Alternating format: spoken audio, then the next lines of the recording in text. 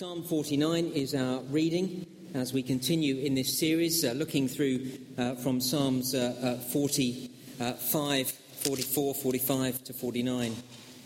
Page 571. And then I'd also encourage you, if you like these sort of things, to turn to the back of the service order where you'll see a sort of sermon outline for the next few moments. You might find that useful to follow. I certainly find it helpful if you're taking notes this evening. Well, as we've got our Bible and our sermon outline in hand, let me pray for us now, just as we've been singing. Father, we've been singing that you'd speak to us. We pray indeed that you would, and we want to, as it were, underline in this prayer those final words. Speak, O Lord, till your church is built and the earth is filled with your glory. May your glory be our most urgent desire, our biggest longing. And so we pray for your glory tonight in our lives, in the lives of this great city, and right across the world. Amen. Now, whoever you are, I want you to pay very careful attention to what I'm about to say.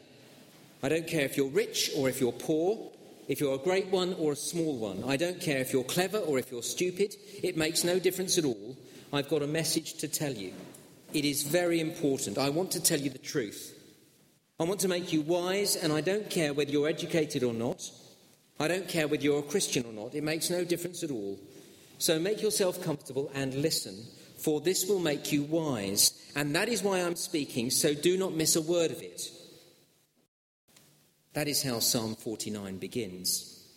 It's an arresting, rather brusque opening. It could have been written by a Yorkshireman who's emigrated to Australia, or come to that, an Australian who's moved to Yorkshire. Verse 1, hear this, all you peoples, listen, all you who live in this world, both low and high, rich and poor alike. My mouth will speak words of wisdom. The utterance from my heart will give understanding. I will turn my ear to a proverb. With the harp I will expound my riddle. Now, do you see there? This psalm is for everyone, verse 1. For all peoples, all nations, everyone who lives in this world, all over the world. It's for the slumdogs of Mumbai who dream of becoming millionaires. And it's for those who already live on Millionaires' Row in the most wealthy and exclusive residential neighbourhoods of Sydney and London and Boston's Gold Coast. It's for everyone, both high and low, verse 2, both rich and poor alike. It's for Bill Gates and the Beckhams and Her Majesty Queen Elizabeth II, just as it's as much for the homeless guy who approaches you at Sheffield Station begging for food, or the woman who queues up for her benefits every week. It's for rich and poor and everyone in between. It's for you and me. And as we read on, it becomes very clear why this is for everyone. For it deals with one of the few issues that everyone has to face. For this psalm, a proverb set to music, verse 4, this psalm has one dominant theme: money in the light of death. Money in the light of death, that's the theme of this song, and you can see that from the chorus. You see all good songs have a chorus. This one has a chorus too. You'll see verse 12, the chorus comes. But man, despite his riches, does not endure. He's like the beasts that perish.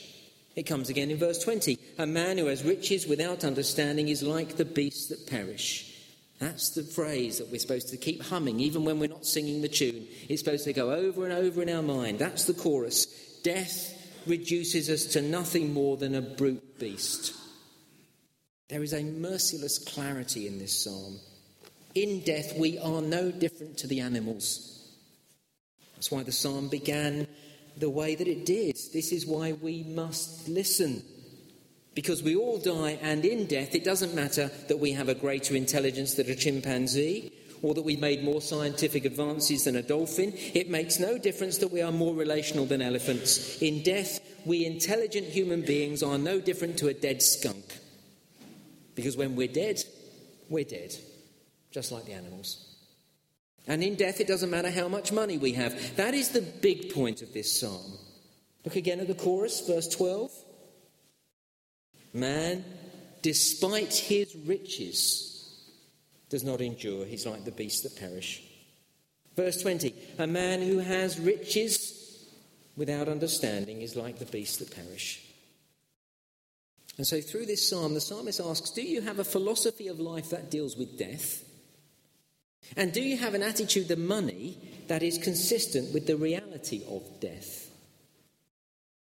The psalmist wants to make us wise. That's what he says in verse 3. And wisdom comes when we look at death fairly and squarely in the face. Ecclesiastes chapter 7 verse 4 that I put on the handout here says, the heart of the wise is in the house of mourning, but the heart of fools is in the house of pleasure. The fool goes to the party where there's fun, where there's pleasure, where there's enjoyment, but there's no wisdom there. You never grow wise at a party. No, to learn wisdom you have to go to the morgue, the house of mourning, the chapel of rest. At the morgue there's no fun, there's no laughter, there's no noise, there's no life, but there is wisdom. Because you cannot come face to face with death without growing a little wiser. And that is what this psalm will do for us on this Vision Setting Sunday. It should make us wiser. The psalm has two sections, verses 5 to 12 I've called Money Can't Save You, and verses 13 to 20, God Can Redeem Your Life. Firstly then, money can't save you. This section says it is utter folly to have a misplaced trust in wealth. The setting for the psalm is there in verse 5. The psalmist said, why should I fear when evil days come, when wicked deceivers surround me, those who trust in their wealth and boast of their great riches? It seems the psalmist is up against some very powerful enemies, and what makes them powerful is their money, for money is power. Wealth is a way of getting things done. If you have enough money, you can go to a restaurant and somebody else sets the table for you. Somebody else cooks for you. Somebody else serves your food to you. And best of all, somebody else does the dishes for you. Why? Because you have money. Money is power and it enables you to get things done. And so, verse 5, we fear powerful people. But this psalm says, don't fear the wealthy because of their power. Don't think wealth is what matters. Why, it's a very relevant message for us. It's the message we're hearing all the time. Work hard at school so you can get a good job. Go to university so that you can get on in life. Climb the career ladder. Be successful so that you can have all the trappings of life. Invest in a big pension so that you can enjoy your retirement. That's the message we hear right through our lives. And behind it all is wealth creation. That's the message we're hearing all the time. And it's so hard to go against the flow. But this psalm says, don't let yourself be intimidated by that. Verse 5, why should I fear, verse 6, those who trust in their wealth? Because the bare facts are these. Those who trust in their wealth, those who boast of great riches, face one huge problem that money cannot solve. Verse 7, no man can redeem the life of another or give to God a ransom for him. The ransom for a life is costly, no payment is ever enough that he should live on forever and not see decay. Money cannot save you. A few weeks ago, I told the morning congregation that I had a moment of huge clarity on this a couple of months back. It was at 8:45 a.m. on Sunday the 17th of July. Now, put baldly like that, it sounds rather pompous and arrogant, doesn't it? I need to explain. At 8:45 on Sunday the 17th of July, I was sitting with my mum just moments after she'd taken her very last breath. And as I looked at her body, motionless and lifeless, I realised there was nothing that could bring her back. She was gone forever. Ironically, it was the weekend when the Euro Millions rollover jackpot was the largest it has ever been, £162 million. Do you remember? And as I sat there next to my mum thinking many thoughts, just after she died, I realised that even if I'd won the lottery, which would have been a miracle as I don't do it, even if I'd won the lottery, even if I had £162 million, even if I'd become one of the richest people in this nation, it wouldn't have changed a single thing as I sat there next to my mum's body. All the money in the world would not have brought her back. All the money in the world could not have brought her eternal life. That's verses 7 to 9. And anyone who's been there will know the agony of a moment like that and the agony of the months that follow. There are times when you'd do anything to have them back. And my brother became a dad 1 month after my mum died. His wife gave birth to their first child, a beautiful little girl, Jemima. My brother said to me just 3 weeks back how much it hurt when he brought his little baby girl home from hospital and realised he would never be able to show her to mum. Death is agony. There are times when you just want to pick up the telephone to say hello and you can't. There are times when you just want to ask them their advice, but you can't.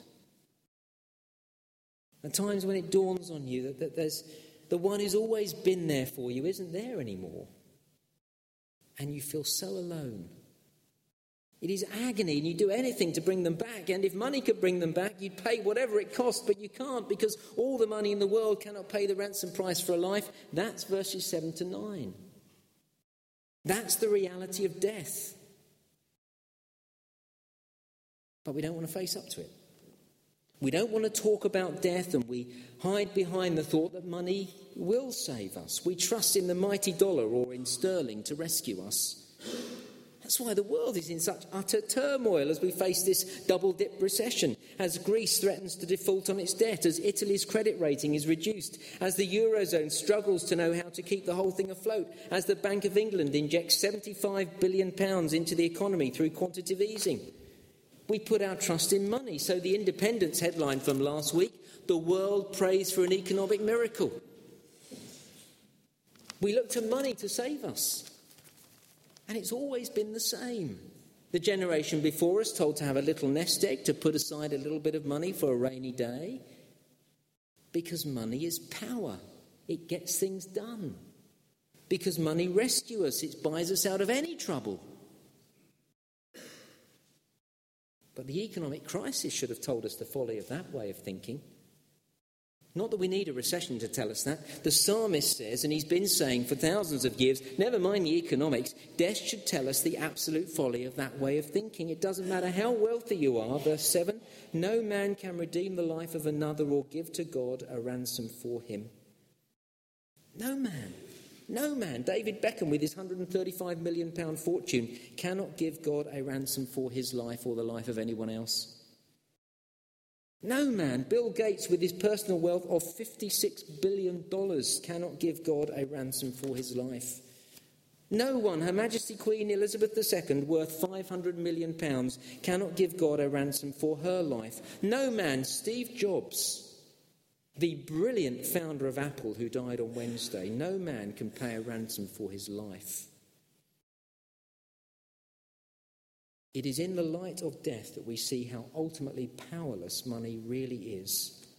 4 verse 10, all can see that wise men die, the foolish and the senseless alike perish and leave their wealth to others. We all have to leave our wealth behind us. We can't take it with us. There are no pockets in a shroud. Indeed, we can work all our lives to leave a huge legacy to our children, and it can be squandered in a moment. They can go and blow it in a moment. And no matter how much money we amass in this life, we all end up in a coffin.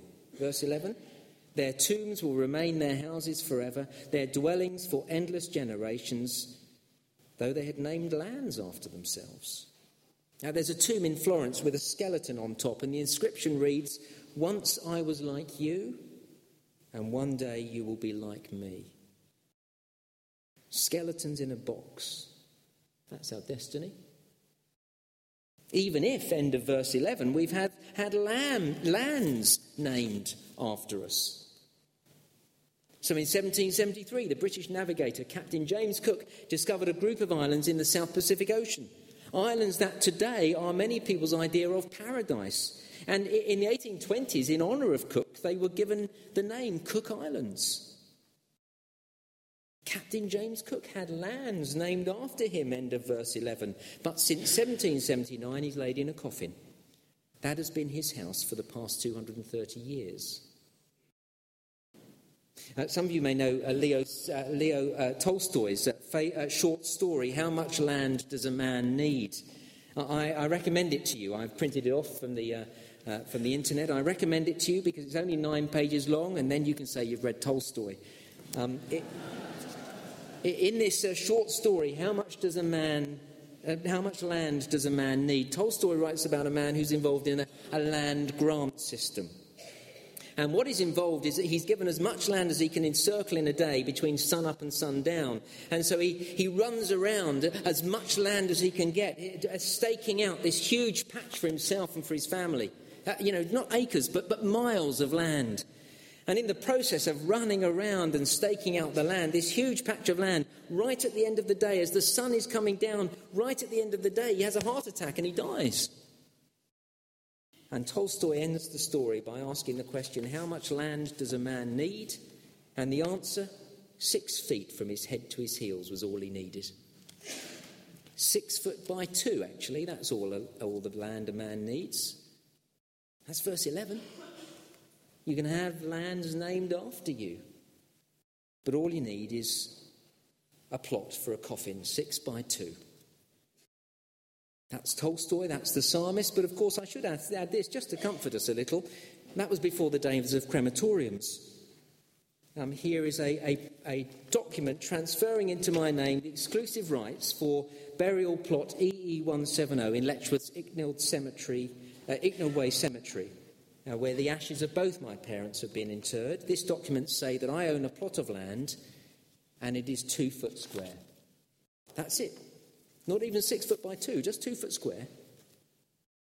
How much land does a man need? Since cremation, 2 foot by 2. And you don't even need that much land if you choose to have your ashes scattered. Then all we need is 6 inches by 3. That's the size of a little brass plaque on a park bench somewhere. All the famous philosophers have understood this. They've taught that death makes life meaningless. All you end up with is a little plaque 6 inches by 3. And if you're going to write all your achievements on it, you're going to have to write very small because they won't all fit in. So take my esteemed and learned colleague, the Reverend Dr. Ben Cooper. M.A. Cantab, M.A. Oxon, B.A., M.Phil, B.Phil, B.A. Hons, Ph.D. Master of Arts twice, Master of Philosophy, Doctor of Philosophy, Bachelor of Arts, Doctor of Theology. They won't be able to put it all on his little plaque. It won't fit on. He might as well have got 5 O-levels like me, which is very funny. Now, do you see, it doesn't matter how much we've achieved, and it doesn't matter how much money we have, we're all going to end up in the grave. Money cannot save me. That's the chorus, verse 12. But man, despite his riches, does not endure. He's like the beasts that perish. Money can't save you. Secondly, God can redeem your life. Verses 13 to 20. You see, the good news of this psalm is that God defeats death. As a title, God can redeem your life, as a title, that sounds wonderfully optimistic. But this section doesn't begin any more optimistically than the last one ended. We don't get to the confident hope straight away. The psalmist won't let us off the hook too quickly. He knows what we're like. He knows how quickly we sweep the devastating pain of death under the carpet. So mercilessly he rams it home. Verse 12, but man, despite his riches, does not endure. He's like the beasts that perish. This is the fate of those who trust in themselves and of their followers who approve their sayings. Like sheep, they are destined for the grave, and death will feed on them. The upright will rule over them in the morning. Their forms will decay in the grave, far from their princely mansions. Have you got it? Do you see what he says here? Money won't save you. You are going to die. You'll be eaten by worms. You can't take it with you. You're just like the animals. You will become a skeleton. You only need a plot of land 6 by 2. Death will come to you, and money can't save you. Have you got it? You might call it depressing, but I'd rather call it a healthy dose of realism. No matter how rich we are all going to die, but God, verse 15. It is one of the majestic buts in the Bible. But God will redeem my life from the grave. He will surely take me to himself. Derek Kidner describes this verse as one of the mountaintops of Old Testament hope. Here is the death-defying glory of the gospel. If I trust God, the grave is not a done deal. The coffin is not an exitless box. And these words are so personal and so tender. Verse 15, God will take me to himself. Isn't that lovely? This takes us right to the heart of the Christian gospel, the confident assurance of life beyond the grave. But how? How can man's life be redeemed from the grave? 4 verse 7, no man can do it. No man can pay, not even Bill Gates or Steve Jobs. No man can pay, but God can pay. God can pay enough to redeem the life of another, and God did pay enough. God paid a price of infinite worth.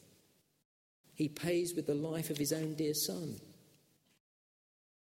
The price of ransoming you and I and everyone in this world is the life in death and blood of the eternal Son of God. Here's why the psalm is for everyone, verse 1, because everyone needs to hear this. Don't trust in money, trust in God. Money can't save you from death. God can. A ransom price has been paid. As Jesus said, Mark chapter 10, verse 45, the Son of Man did not come to be served, but to serve and to give his life as a ransom for many. Jesus' death is the ransom price paid, so that the Christian, verse 9, can live on forever and not see decay. There's no other way. No other price that can be paid. For Ezekiel chapter 18 verse 4, the soul who sins will die. And Romans chapter 6 verse 23, the wages of sin is death. See, human sin leads to death, and so because all sin, all die. And you can't ransom your own life or the life of another. But Ephesians chapter 1 verse 17, through Jesus' blood we have the redemption of our sins. His blood pays. His life given in death and blood is enough to give me life forever. And that is the glorious gospel of Jesus Christ. Isn't it a relief? And because that glorious gospel is relevant to every man and woman on this planet, whether they are the slum dogs of Mumbai or those who live a life of luxury on Millionaires' Row, whether they have the wealth of Bill Gates or as poor as the homeless guy at Sheffield Station, whether they're rich or poor or somewhere in between, the glorious gospel of Jesus Christ is for everyone because everyone dies. And no man can redeem their own life or the life of another. And that is why we've set a vision to see the gospel taken all over this great city of Sheffield and beyond. Because all over Sheffield every day, men and women are dying. Come with me to the crematorium next time I take a funeral. When we arrive, I'll show you the list outside the door to the crematorium, and you'll see the names. The names that are listed are different names every day, but there's a list there every day. 9:30, Alfred Hitchens. 10 o'clock, Jean Black. 11 o'clock, Fred Grant. 12:30, James Bullock. 2 o'clock, Sheila Piper. 3:30, Mary Braithwaite. And that's quite a lean day. Some days it's so busy that as one funeral ends and the mourners leave by the back door, the next one begins and the bereaved walk in through the front doors. To you and me, they're just names on a list or just names on a brass plaque on a park bench, 6 by 3. But to those who attend the funerals, they are their loved ones, mums and dads and brothers and sisters and best friends that have gone forever. And those who are left feel the agony of their going when they can't share the joy of the birth of their children with them, when they can't call them to have a chat or ask their advice. People are dying every day in this city, and it's agony. And what is so desperate is throughout their lives they've been seduced by the world that tells them that money can save them, and that money can dig them out of any hole. And so they trusted money to give them what they want. They strive for money to buy them happiness, but they refuse to think about death. They refuse to do the maths. They refuse to consider that money can't dig anyone out of the hole 6 foot by 2. Some even amassed a small fortune to pass on to their loved ones, but it won't redeem them from the grave. But we have a gospel to proclaim. Good news, the good news of the death of the Son of God, whose blood can redeem our lives from the grave. So, verse 16, don't be overawed when a man grows rich, when the splendour of his house increases, for he will take nothing with him when he dies. His splendour will not descend with him. See, the psalmist says, don't be fooled by the message we hear throughout our lives that with money the world's your oyster. Don't be seduced by the lie that money can give you happiness and quality of life and security, which is something I think we're all looking for when we're looking for money. Verse 16, don't be overawed when a man grows rich. Remember, verse 19, he will join the generation of his fathers who will never see the light of life again. And remember the glorious gospel that tells you, verse 15, God will redeem my life from the grave. And what a difference that makes. Having experienced the death of both my parents in the last 15 months, I can tell you the gospel makes all the difference in the world. Knowing that both Mum and Dad were committed Christian people, trusting in the death of Christ for their redemption, has made such a difference in this last year. Yes, I miss them. I miss them terribly. But to know they're with the Lord, which is better by far, to know that they are now more alive than they have ever been, is wonderful and beyond words. And that is why we want everyone to hear the gospel. Because everyone needs to hear the gospel, because everyone will die and money can't save them. The psalmist makes it very clear, crystal clear. He makes it too clear for some. Verse 7, no one can redeem the life of another or give to God a ransom for him. Verse 10, all men will leave their wealth to others. Verse 12, man despite his riches does not endure. There will come a day when, verse 14, our forms will decay in the grave, far from our princely mansions. Verse 17, you can't take it with you. Steve Jobs, founder of Apple, who died on Wednesday, aged 56, said this: being the richest man in the cemetery doesn't matter to me. Going to bed at night saying we've done something wonderful, that's what matters to me. We can't take it with us. But we can do something wonderful with our money now. You see, there is a way of depositing our wealth in Heaven's Bank by investing in gospel ministry. By giving to the work of the glorious gospel of Jesus Christ to see it proclaimed far and wide. No, we can't pay the ransom price to redeem another, but we can give money so that people will hear of the one who did pay a ransom price to redeem others. That's what Vision 2012 is about. Investing in Heaven's Bank by investing in gospel ministry. A couple of months ago, I met with a local minister and he said to me, when it comes to giving, I say to people, what do you want to leave as a legacy? What is it, a home, money in the bank, or people coming to the Lord? Great question. What do you want to leave as a legacy? You can't take it with you. But you can invest it in something that will last forever. And that's what we want everyone who considers themselves a member of this church to do. Pray about what you can give, how you can increase your giving, so that we can see this wonderful gospel of Christ proclaimed to this great city and all over the world. But as I close, and before we sing our final hymn, a word for those who are not yet sure of life beyond the grave. For those here tonight who've realised tonight the stark reality of death. I was struck by the words of Steve Jobs at a graduation ceremony at Stanford University in 2005. He said this: remembering we'll all be dead soon is one of the best tools I know to enable me to make the right choices in life. Well, let this psalm help you make not just the right choice, but the best choice that you've ever made in your life.